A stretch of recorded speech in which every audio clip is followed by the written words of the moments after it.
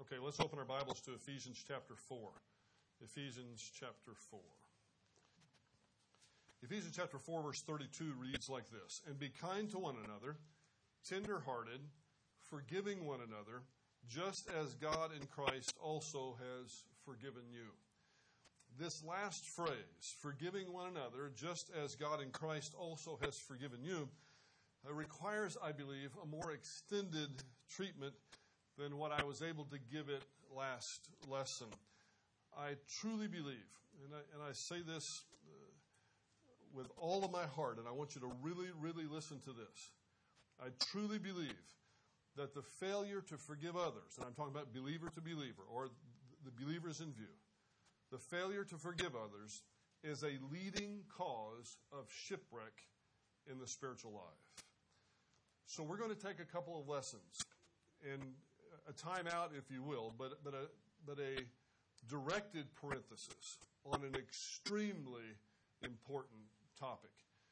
And I want you to pay very, very close attention, because life is short, and we don't need to waste any time by living more time in a state of unforgiveness. I'm talking about our lack of forgiving someone else than we absolutely have to. This has incredible ramifications for our personal life. Some Christians wonder why they're totally unhappy, and they say, "I'm doing everything right. You know, I'm going to church every Sunday. I'm giving faithfully. I take care of the missionaries, and I do all these different things." But when you dig deep enough, one of the reasons why their spiritual life may not be what they want it to be is because somewhere along the line, there is somebody that they're holding a grudge against. And it's not a light thing. This is a very serious thing. This is no theoretical discussion that we're about to have. This is very, very important. And considering that one day our Lord is going to sit us down, He's going to be sitting, I'm afraid we'll be standing or kneeling, but we will stand before Him, and we will be evaluated on what it was we accomplished in this life, whether it was agathos, good, or phallos, worthless. This is something that we need to take seriously. So we can't just let it slide with just a moment or two's attention, just as God in Christ also has forgiven you. So we need to see the basis upon which Christ makes this command first, and then next week we're going to discuss the command itself and the ramifications to us personally. Because forgiveness, believer to believer, cannot be properly understood without comprehending and fully appreciating the forgiveness that we have already received from God. Now, I know, because I've had thousands of conversations, probably not hyperbolically speaking, with regard to this. You know, and the way it usually goes is this: I'm really upset with so-and-so. Well, have you forgiven them? No, because you don't know what they've done to me. Well, I know what Christ did for you. And I know what you did to Him in terms of you did it and I did and everybody else in here. What we did that had to be forgiven. So when God tells us to forgive others, it's no light thing. Just like He tells us to feed our enemies, to love our enemies. Guess what? He already did that, didn't He? You remember, because while we were His enemies, Christ died as a substitute for us. So this is a very, very serious thing. In order to really comprehend the forgiveness that we've received, we need to recall to mind that while psychologists speak of guilt feelings, you've heard that? They don't talk about sin. They don't talk about anything that's actually objectively right or wrong. But people have guilt feelings about what it is they've done. Psychologists may speak of that, but the Scriptures paint a clear picture that men are actually guilty. Not just guilt feelings, but they were actually guilty of violating God's transcendent moral law. And there is a transcendent moral law, which is prescribed by a transcendent moral law giver. So it's not simply feelings of guilt that had to be dealt with, but the reality of real guilt before a holy God. And that real guilt the Bible calls sin. Sin has been defined in a variety of ways by a variety of very fine theologians. But the one that we'll use for this study, I think, is the best definition, and that is sin is anything that violates the holiness of God. Or sin is anything that violates God's holy standard. God's holiness, on the other hand, is sometimes understudied. I think, though, there are 5 truths that must be remembered about this aspect of his infinite perfections. About holiness, there are 5 things that we need to remember. First, God cannot produce sin. It's impossible. It's one of those things, can God create a rock that's so heavy that he can't lift? Well, also, can God sin? No. That doesn't speak to his omnipotence. It speaks to his his infinite perfections. God cannot produce sin. Second, God cannot promote sin. Third, God does not permit sin. God does not produce sin, he doesn't promote sin, and he doesn't permit sin. But in addition, this is important, this is key, so many people miss this, God cannot fellowship with sin. And finally, God's holiness demands that sin be punished or sin be dealt with. Now, all of these things we've got to get, or we won't get the idea that we have a responsibility to forgive others. Let me say them again. I saw some of you didn't get it. God cannot produce sin. God cannot promote sin. God cannot permit sin. God cannot fellowship with sin.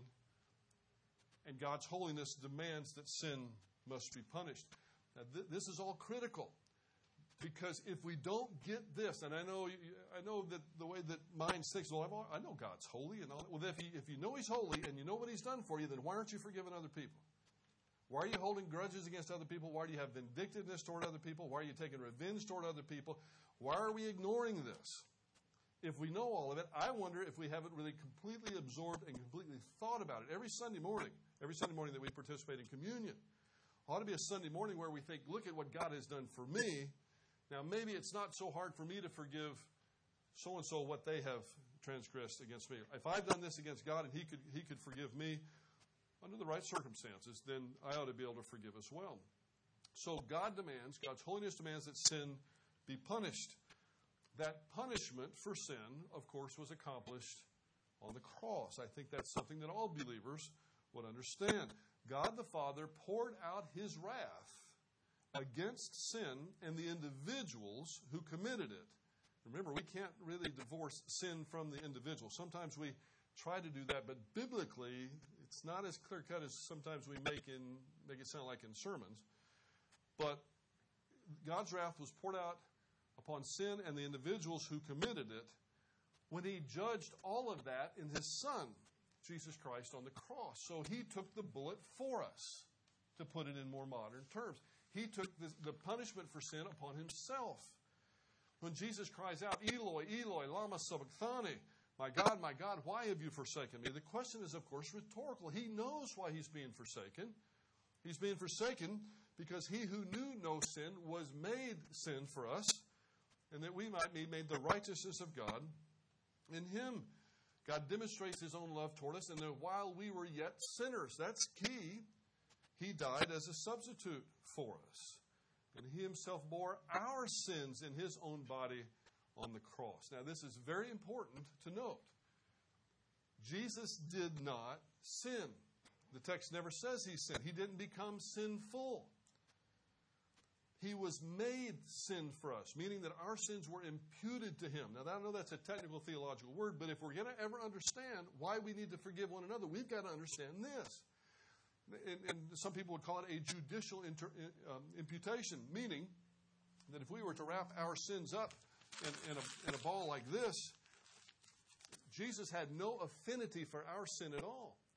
Jesus had our sins laid upon him by the Father. Jesus took those sins upon himself, and then he was judged for what he was holding for us. These weren't his. These were ours. But he was holding them when the wrath of God was poured out upon them. And that's why he screams, literally roars, my God, why have you forsaken me? It was a rhetorical question. He knew because the wrath of God was being poured out upon him because he had accepted our sin. Now, he didn't become sinful. That's key. He didn't become sinful, but he was made sin for us. And that's extremely important. So rather than God judging me for my rebellion against him, he judged Christ for my rebellion against him. Now you're starting to see why Paul would say, and be kind to one another, tenderhearted, forgiving each other, just as God in Christ also has forgiven you. You see why? Because so much has been done for us already. We cannot shake our fist at God. We cannot say, but you don't understand the situation. You don't understand how mean they've been to me. We have a responsibility. Jesus died as a substitute for me. He died as a substitute for you. He paid the price for my disobedience. He paid the price for your disobedience. And at the moment I place my faith in Him, God the Father takes the finished work of Christ on the cross and applies it to my account, and I am forgiven. Further, I am declared righteous. There are many other things, but those are two biggies. I'm forgiven, which means my sin, the penalty for sin has been washed away, and then that's the negative part. The positive part that is I'm declared righteous. His righteousness is given to me. In practical terms, this means I am spared the death penalty. I'm spared the penalty that was due to me. But it's eternal death. Eternal separation from God and His blessing. That's what eternal death is. That's, technically speaking, if we were to dig deep enough into it, when someone dies and goes to hell, it's not as though they are separated from God in a sense of totality. They are still associated with God, but they're just associated with His wrath permanently, forever. So there is that association, but it's a negative association, not a positive association. So that's why we say that we are separated from God and His blessing, the place of blessing with God, and that's forever. But I want you to know well, and this is important too, all of this is critical for our spiritual lives. I was not forgiven on the day of the crucifixion. That's a theological error. I was not forgiven on the day of the crucifixion. So I was not forgiven at the cross. Judgment of my sin occurred at the cross. Forgiveness of my sin awaits the moment that I trusted Christ for eternal life, to forgive my sins in eternal life. Before that, I was still dead in my trespasses and sins. And this is crucial and far too often misunderstood. The atoning work of Christ on the cross was sufficient for every person who has ever taken a breath on this earth. That means that Christ died for all. He died to make salvation possible for all. He paid the eternal penalty for everyone's sin. Judgment was made at the cross. But that gift is not going to be applied to you personally until you accept it.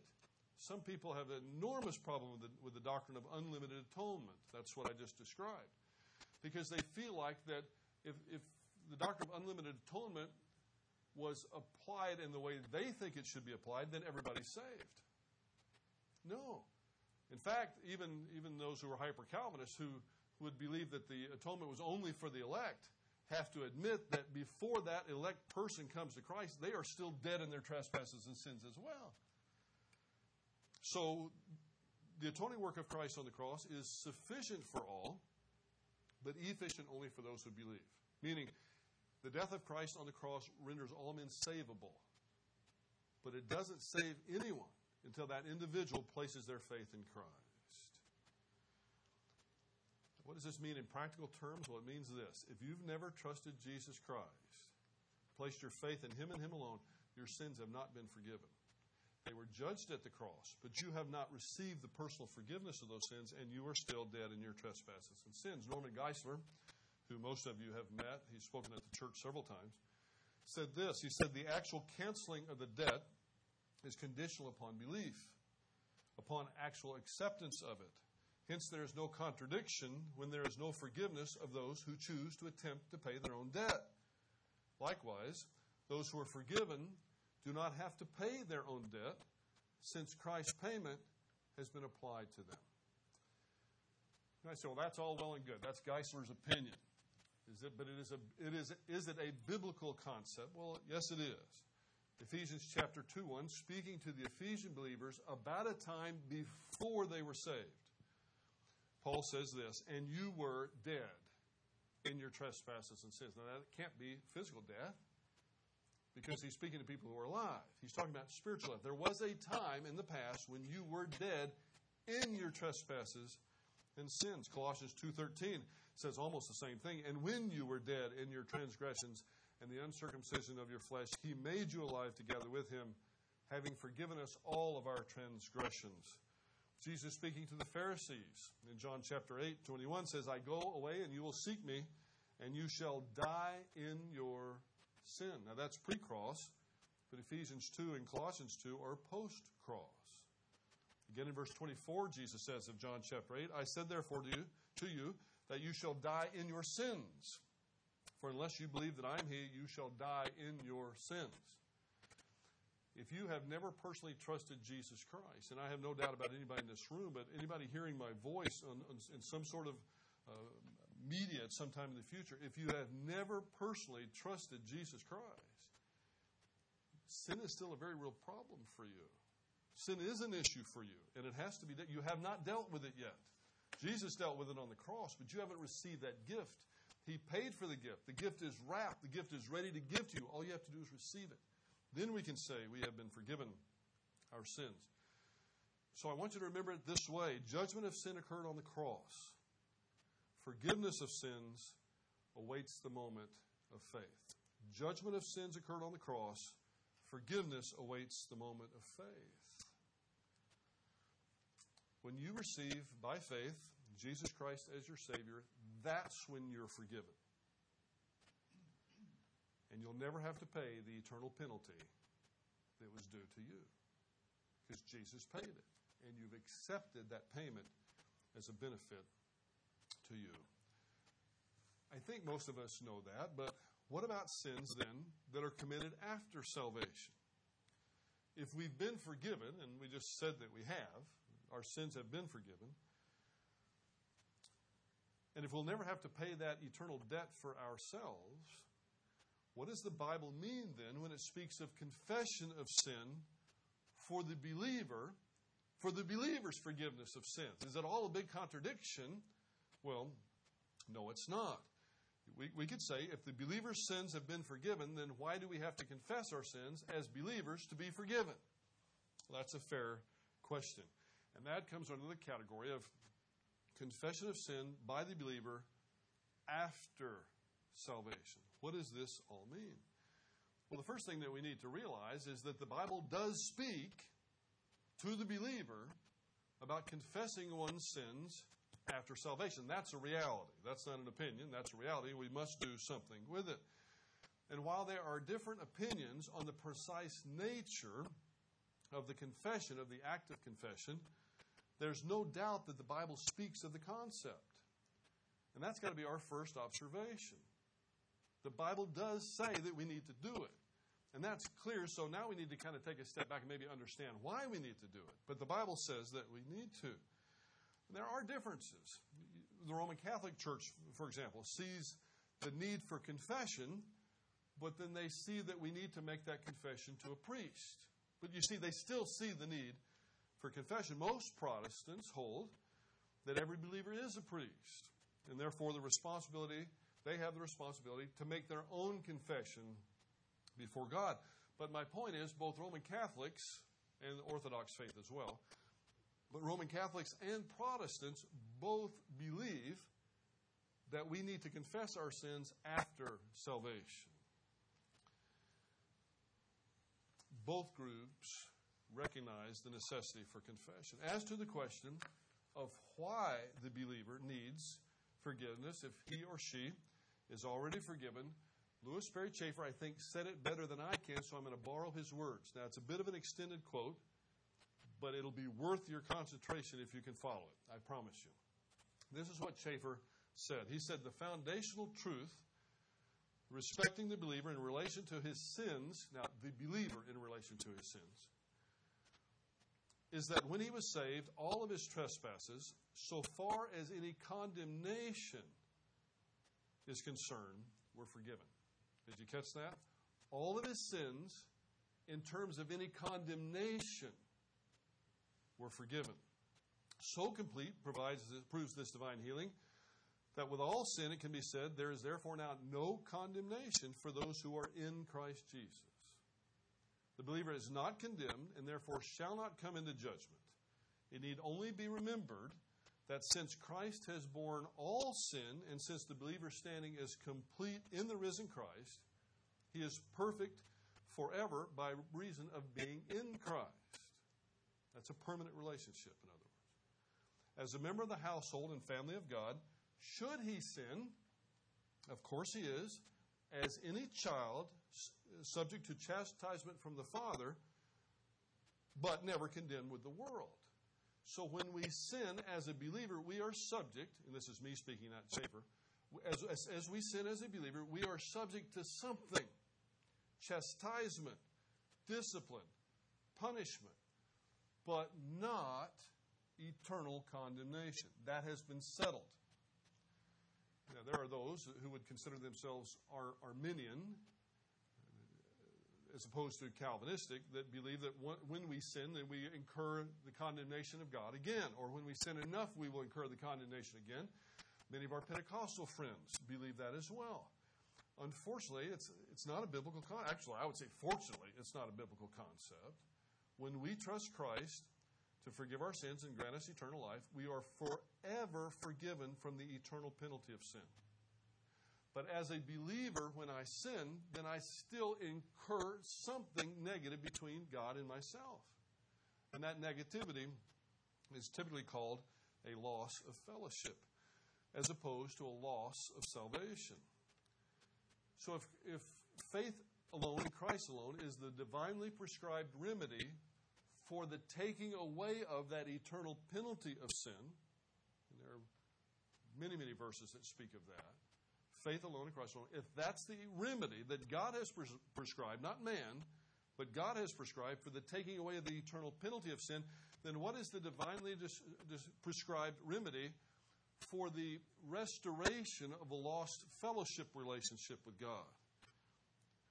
And of course, one of the most well-known verses in the New Testament, one that you memorized a long time ago, gives you the answer to that question. 1 John 1:9, if we confess our sins, He is faithful and just to forgive us our sins and to cleanse us from all unrighteousness. And before I analyze that verse specifically, I want to make sure that we're all aware of the context of that verse. It's critical, because it surely must grieve the Holy Spirit when any Bible teacher doesn't take things in its context. And there's a lot of that out there. There's a lot of sloppy Bible study that's done. And it's being done to the detriment of those who are very willing hearers. So we need to be careful when we study the Bible. In terms of context, considering the difference between the Gospel of John and 1 John. That's the first issue we have to consider when we consider the context of 1 John. Because some people, I don't know if you realize this, some people believe that 1 John 1:9 is a salvation verse. I mean, an eternal salvation verse, one that you need to do these things in order to have the eternal penalty for sin removed. I wouldn't hold that, and actually most that do careful Bible study wouldn't hold that either, but this is one of the reasons why. Remember back to our study of the Gospel of John now. Not the first epistle, but the Gospel of John. The Gospel of John is the only book in the Bible that has as its express purpose in the text the evangelization of the unbeliever. In other words, it's the only book in the Bible that has as its primary audience unbelievers. Now, of course, there's a lot of information in there for believers. That's why we spent a year or so or more studying that book. And I think we were all blessed by it. That's the Gospel of John. But when we get to the first epistle of John, the audience has changed and the purpose has changed. That's critical. John, in his first letter, is now speaking to believers, not to unbelievers. And he's not speaking to believers about how to maintain their salvation or to an unbeliever about how to get saved. He's speaking to believers about the responsibility that we have to live a particular kind of life after we're saved. Now, do you see the distinctions? If we just got that, you're going to be way ahead of the game in understanding what's going on in 1 John. The Gospel of John, written primarily to the unbeliever to tell him how to get saved in the first place. The first letter of John, what we call 1 John, or the first epistle of John, is written primarily to the believer to tell them how they should live as a Christian. So just that will help us with the context. If we start messing up the audience, that's why these introductory things are not just throw-ins. That's why they are important. Who's the audience? Who is the human author under the ministry of the Holy Spirit speaking to? And if we get that wrong, we're going to have interpretive problems throughout the entirety of the book. And it's never just a person's opinion, by the way. The audience is pretty easy to grasp from the text itself. And here we know that the audience are those who are believers. So 1 John 1:9 is not a verse describing what it takes to receive the forgiveness of the eternal penalty of sin. If it is, then the Gospel of John, which has had as its express purpose the evangelization of the unbeliever, if confession of one's sins is a necessary condition for the receiving of eternal life and the expulsion of the penalty of eternal condemnation, if that is one of the conditions, and by the way, you have neighbors and friends that believe this, so one of these days it's going to come up in conversation. If that's one of the conditions, then over in the Gospel of John, John made a pretty serious mistake because he left it out. There's but one condition that John ever gives in his Gospel for the receiving of eternal life, for the removal of the condemnation, the penalty of eternal death, and that's faith alone in Christ alone. He didn't say anything about confession. In fact, he doesn't say anything about repentance there either. The only thing he describes is faith in the proper object. So you see, this is almost a lesson in Bible study method, but we need to know to whom the book is being written. The Gospel of John to unbelievers primarily, but believers secondarily. The first epistle of John to believers, and that is huge. In 1 John chapter 1, verses 5 through 8, you've read these before, and you, speaking to believers, he says, if we say that we have no sin, we are deceiving ourselves, and the truth is not in us. If we confess our sins, he is faithful and just or righteous to forgive us our sins and to cleanse us from all unrighteousness. If we say that we have not sinned, we make him a liar, and his word is not in us. We see here that believers can and do sin after salvation. I'm not going to ask for a show of hands. Please don't do it, but does anybody disagree with that? I would hope not. We're going to have you examined if you think that you've never sinned after salvation. We're not promoting sin, but the text actually says here that if we were to claim such nonsense, we would be lying, and the truth is not in us.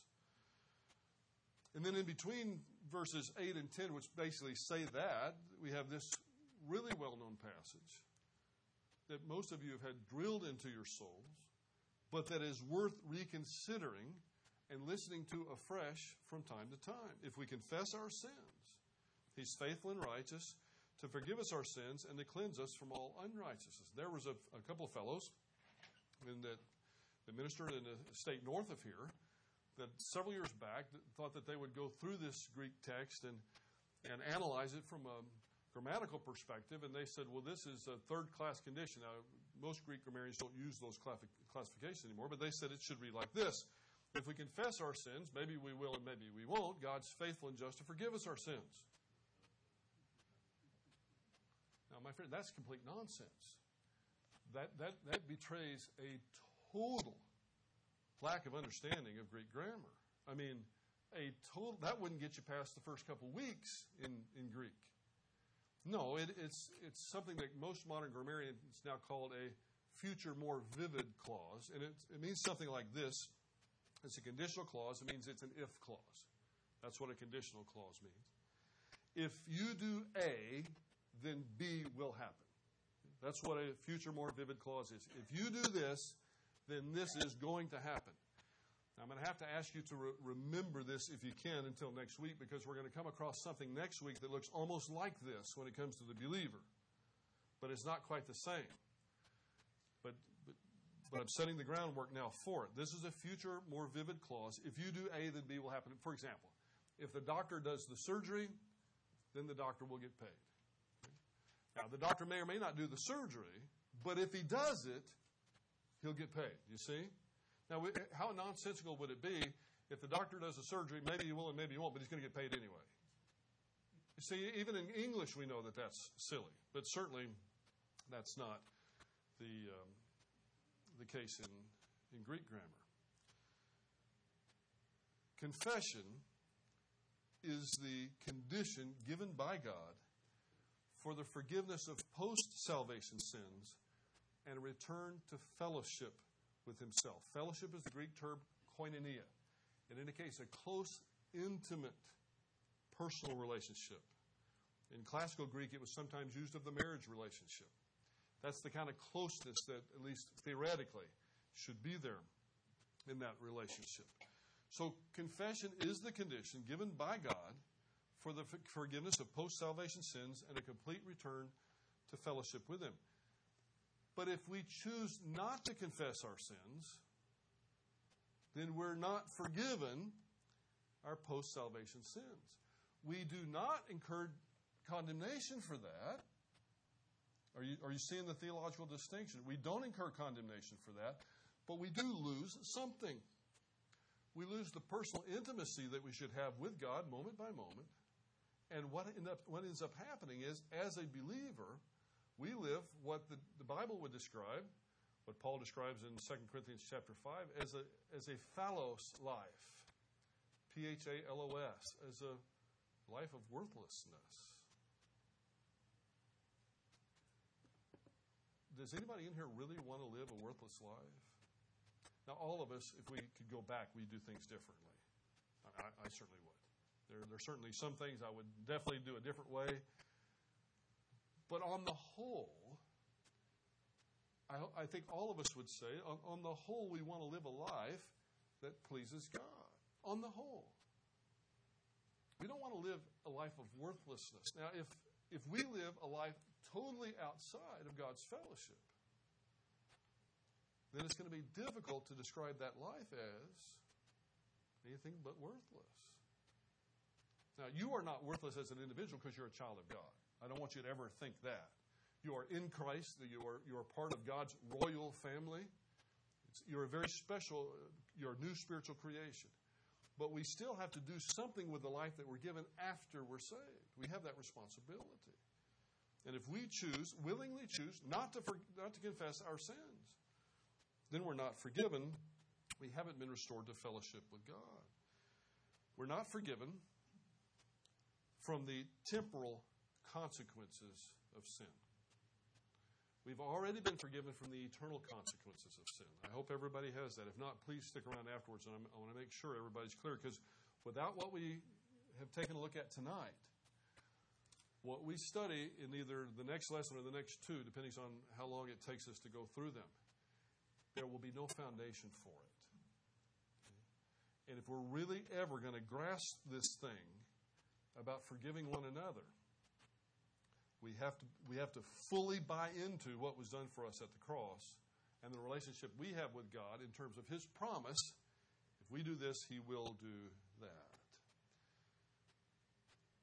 So, just for the record, when we sin after salvation, it doesn't mean we re-incur condemnation. No. We will never pay the eternal penalty for our own sin. Jesus already did that, and we've accepted that. But if we refuse to confess our sins, then we are not forgiven from the temporal consequences of our sins. Okay? Now, in the closing moments that we have, let's consider briefly what is meant by the term confession, Greek term homologeo. You've heard that before. But there are a lot of different ways to describe what a biblical confession is. And I'd like to describe it this way, and I'd like for those who teach, particularly in the children's department, I'd like for us all to use somewhat similar terminology, if possible. Because I think if we don't, we're going to have too much confusion in the ranks as these kids grow up. But confession, or homologeo, is an honest admission to God that whatever I did that was wrong was indeed sinful. It's an honest admission to God that what I did was indeed sinful, that what I did was wrong, and that it violated His holy standard. Confession is an honest admission to God that what was done was sinful, that what we did was wrong, that what we did violated His holy standard. So it's more than just speaking the word. It's speaking the word with an understanding that you're speaking it to a holy God, and you're admitting it to Him that, hey, listen, I was wrong. That was sinful on my part. That violated your holiness. However you want to put it, that's between you and your eternal Heavenly Father, your personal eternal Heavenly Father. He's not a machine, so you talk to Him as though He's your Father. But however you put it, it's an open admission. Father, I was wrong. Father, I've sinned. However you want to listen. But just to say, Father, I've sinned, and leave it at that, it's not going to cut it. Unless it's only one. and maybe there's only one sin you're speaking about. But typically, we need to say, Father, this is, I'm not going to tell you mine. But this, Father, and then you lay it on him. This is what I've done. And I was wrong. That's what he wants to hear. Now, as George Mueller, who's going to be here Sunday night, loves to say, when we confess our sins, we're really telling God something he already knows. We're just admitting to him that what we know, what we did was wrong. Just like the child with chocolate all over their face and a cookie jar in their hands, when approached by a mother, and the mother says, hey, little sport, what did you do? And the kid says, well, I ate the cookies that you told me not to eat. Now, the mother already knew full well that child had eaten the cookies. It's not Sherlock Holmes stuff here. It's not like we're telling God something he's done. No. You see, but we're admitting to him that the child's admitting to mom, yeah, I did the wrong thing. Now, how silly would it be for that child to look up at the mother and say, nothing, I didn't do anything wrong. Nothing at all. And she's going to say, well, then what is that chocolate all over your face? Just like Saul was told one time, then what is the bleeding of those sheep that I hear in my ears? You remember that? If you did what you were supposed to, like you just told me you did, then what is the bleeding of the sheep that I hear? So a confession is an honest admission to God that something that we did was wrong. It's coming face to face with something that we've done and acknowledging to God that it was indeed sinful. It's something personal, never mechanical. And since it is personal and not mechanical, listen well, note well, since it is personal and not mechanical, when you are making this confession, you may very well feel some sense of guilt when you make it. And to feel guilt when you're guilty is not sinful. To feel guilt after you've been forgiven is very well could be considered sinful. But to feel guilty when you're guilty is just normal. In fact, there are terms psychiatrists have for people who are guilty and don't feel any guilt at all. Now, the feeling of guilt makes you no more forgiven. I need to be careful with this. The feeling of guilt makes you no more forgiven than you would be without the feeling of guilt. But in a healthy individual, both mentally, emotionally, but especially spiritually, if you are guilty, then it's not unreasonable to assume that a feeling of guilt may accompany the reality of guilt. Again, you can't gin up a guilty feeling and think you're more forgiven. The condition is confess that sin. But if we're doing it openly and honestly, and we're doing it to a holy God who had to send his son to pay for that sin on the cross, then it's not totally unreasonable that there may be some feeling of guilt that accompanies the sin. When we confess, when we admit to God that we've sinned, when we acknowledge our sin, God forgives us every sin, every time. Now that's key. That's key for understanding what we'll study next week. He's faithful and he's just. And all known sin must be confessed. All known sin must be confessed for there to be a restoration of fellowship. You can't just pick one and ignore all the rest. Say, I'm not ready to deal with that. Okay? I'm going to be forgiven anyway, but I'm not going to confess that. I'm talking about something I know is a sin, and I know I've done it, but I don't want to go there. So I just confess the ones that I know I'm ready to deal with. That's not what is said here. Let's say if we know that we've lied to a friend, stolen a bicycle, and are in the middle of an extramarital affair. Of course, I don't know why you steal a bicycle if you're that, but that's just what came to mind. So let's go with it. Lied to a friend, stolen a bicycle, and you're in the middle of an extramarital affair. It's sort of a weirdo, but you'd have to be a weirdo to do all that stuff anyway. If you say, well, I'm ready to deal with the fact that I've lied to my friend, and I'm ready to deal with the fact that I've stolen the bicycle, but I'm not ready to deal with this extramarital affair yet. And you confess the first two, but you knowingly refuse to confess the third. Don't fool yourself into thinking that you've been restored to fellowship. No, you haven't. Because you refuse to deal with something that you know is a sin. Now, if by chance you've lied to a friend, stolen a bicycle, and you cheated on your time card without knowing it the week before, you put down something that you didn't really know about, Or you did and you just didn't remember that you had cheated on your time card.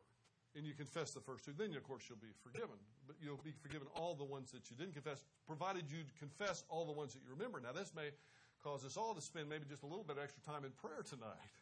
And maybe we might want to set aside 10 minutes instead of 5. I joke. But we need to keep close accounts.